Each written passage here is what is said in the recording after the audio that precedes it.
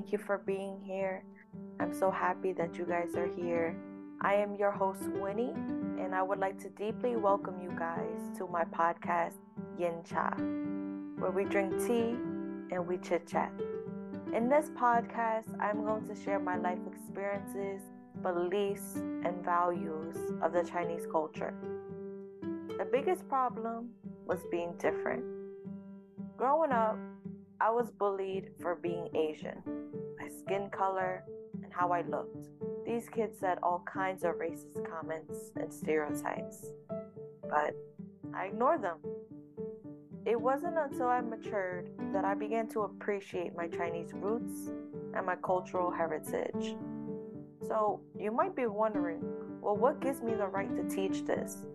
I have studied Chinese for 10 years, allowing me to gain knowledge about the origin, literature, philosophy, and history of one of the world's oldest civilizations. Moving forward, as we get to know each other, we drink tea, I want you guys to know that there are 3 important pillars that my podcast follows. Honesty, appreciation of others' culture, and inclusivity for all. If you are interested in a challenge, then what I would like for you to do is take a risk today. Whether that is trying a new food for the first time or learning about a new culture, be curious, my friends, and have an open mind to new experiences. I invite you to leave your comfort zone and enter your growth zone.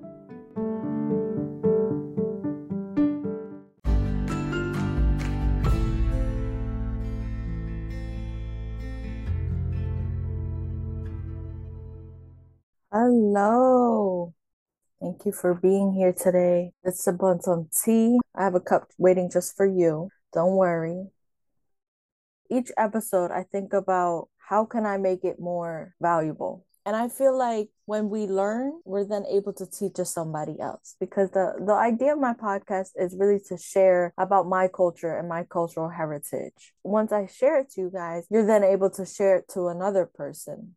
And then that person gets some exposure about the Chinese culture. There is cultural barrier. And I think especially now with Asian Americans, now we're the subject of the racism and the hate. Once we start to appreciate that, we're all the same, all human beings, and we live and we're present. Today's proverb of the day is Nian Nian You Yu. May there be abundance year after year. I wish you plenty of abundance, love, happiness, good fortune, good health. If you enjoyed the episode so far and today's proverb of the day, make sure to turn on episode notifications on the Spotify app so you never miss out on the fun when I upload. I appreciate every single one of my listeners from the bottom of my heart. In today's episode, I wanted to talk about Chinese festivals because it is a big part of the Chinese culture. It's a great time to bond with friends and families. In total, there are 4 traditional festivals in China. One of the festivals is coming up within the next couple of weeks, and I would love to have you along the way as you learn about our cultural heritage and our roots. If you're interested in learning more about Chinese festivals, please let me know and leave it in the comments so I can discuss it in a further episode. First festival is the Chinese Spring Festival, or Chunjie. This is commonly known as the Chinese Lunar New Year, and I talked about it in my earlier episode. But to recap, the Spring Festival starts on the first day of the first month of the Chinese lunar calendar, and it ends on the 15th day of the month. Like the proverb of the day, Chinese people pray for a blessing for the new year, whether it's love, fortune, or abundance.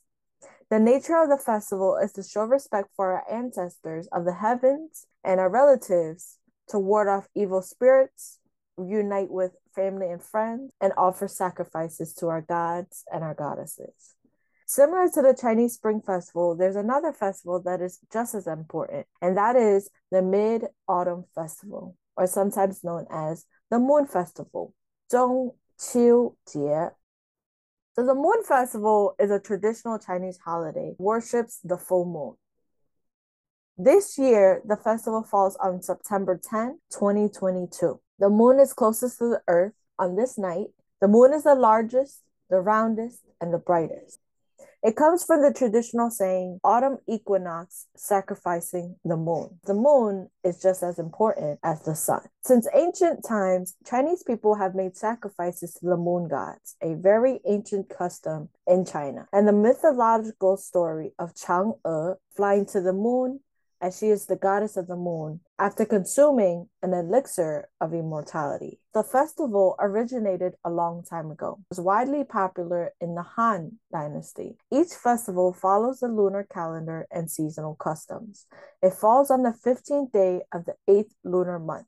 The 18th month is in the middle of autumn, hence why it's called the Mid-Autumn Festival.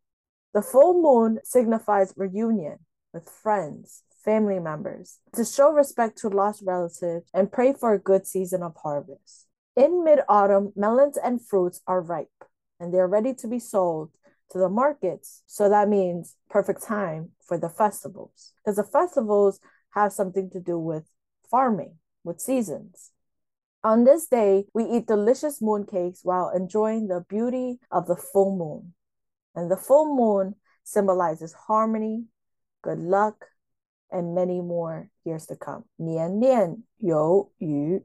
So to worship the moon, in my hometown, Guangdong, I grew up in a village and we practiced this. This is where people would worship the moon god on the night of the festival. So to worship the moon, we would set up a table with incense and we would put mooncakes, grapes, apples, oranges, and other food offerings. This is to be placed in the same direction as the moon. The incense would slowly burn as we gather together to worship the moon and pray for our blessings and our abundance to come. As we eat mooncakes, 月饼, they're regarded as festive food. They are offerings to worship and sacrifice the moon god.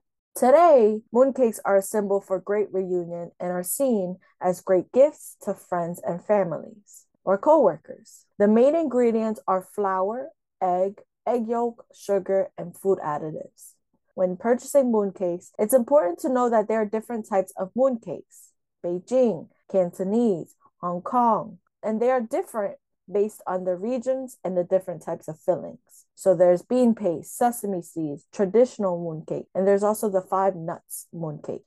To wrap today's episode, the full moon is filled with love from family and friends as we celebrate it together. In this community, we're going to eat mooncakes, admire the moon at its brightest and its roundest on September 10th. Join me together. I invite you. Let me know what you're doing for Mid-Autumn Festival. The Mid-Autumn Festival is not celebrated only in China, but countries in East Asia, Southeast Asia are also influenced by the Chinese culture. And with you, I'll have additional members. So I can't wait to eat mooncakes together and we laugh, we smile. Thank you for tuning into today's episode. I hope that I was able to give a brief overview about our festivals. In the next episode, I'll talk about how to heal through grief and what it means to lose somebody. See you on the other side.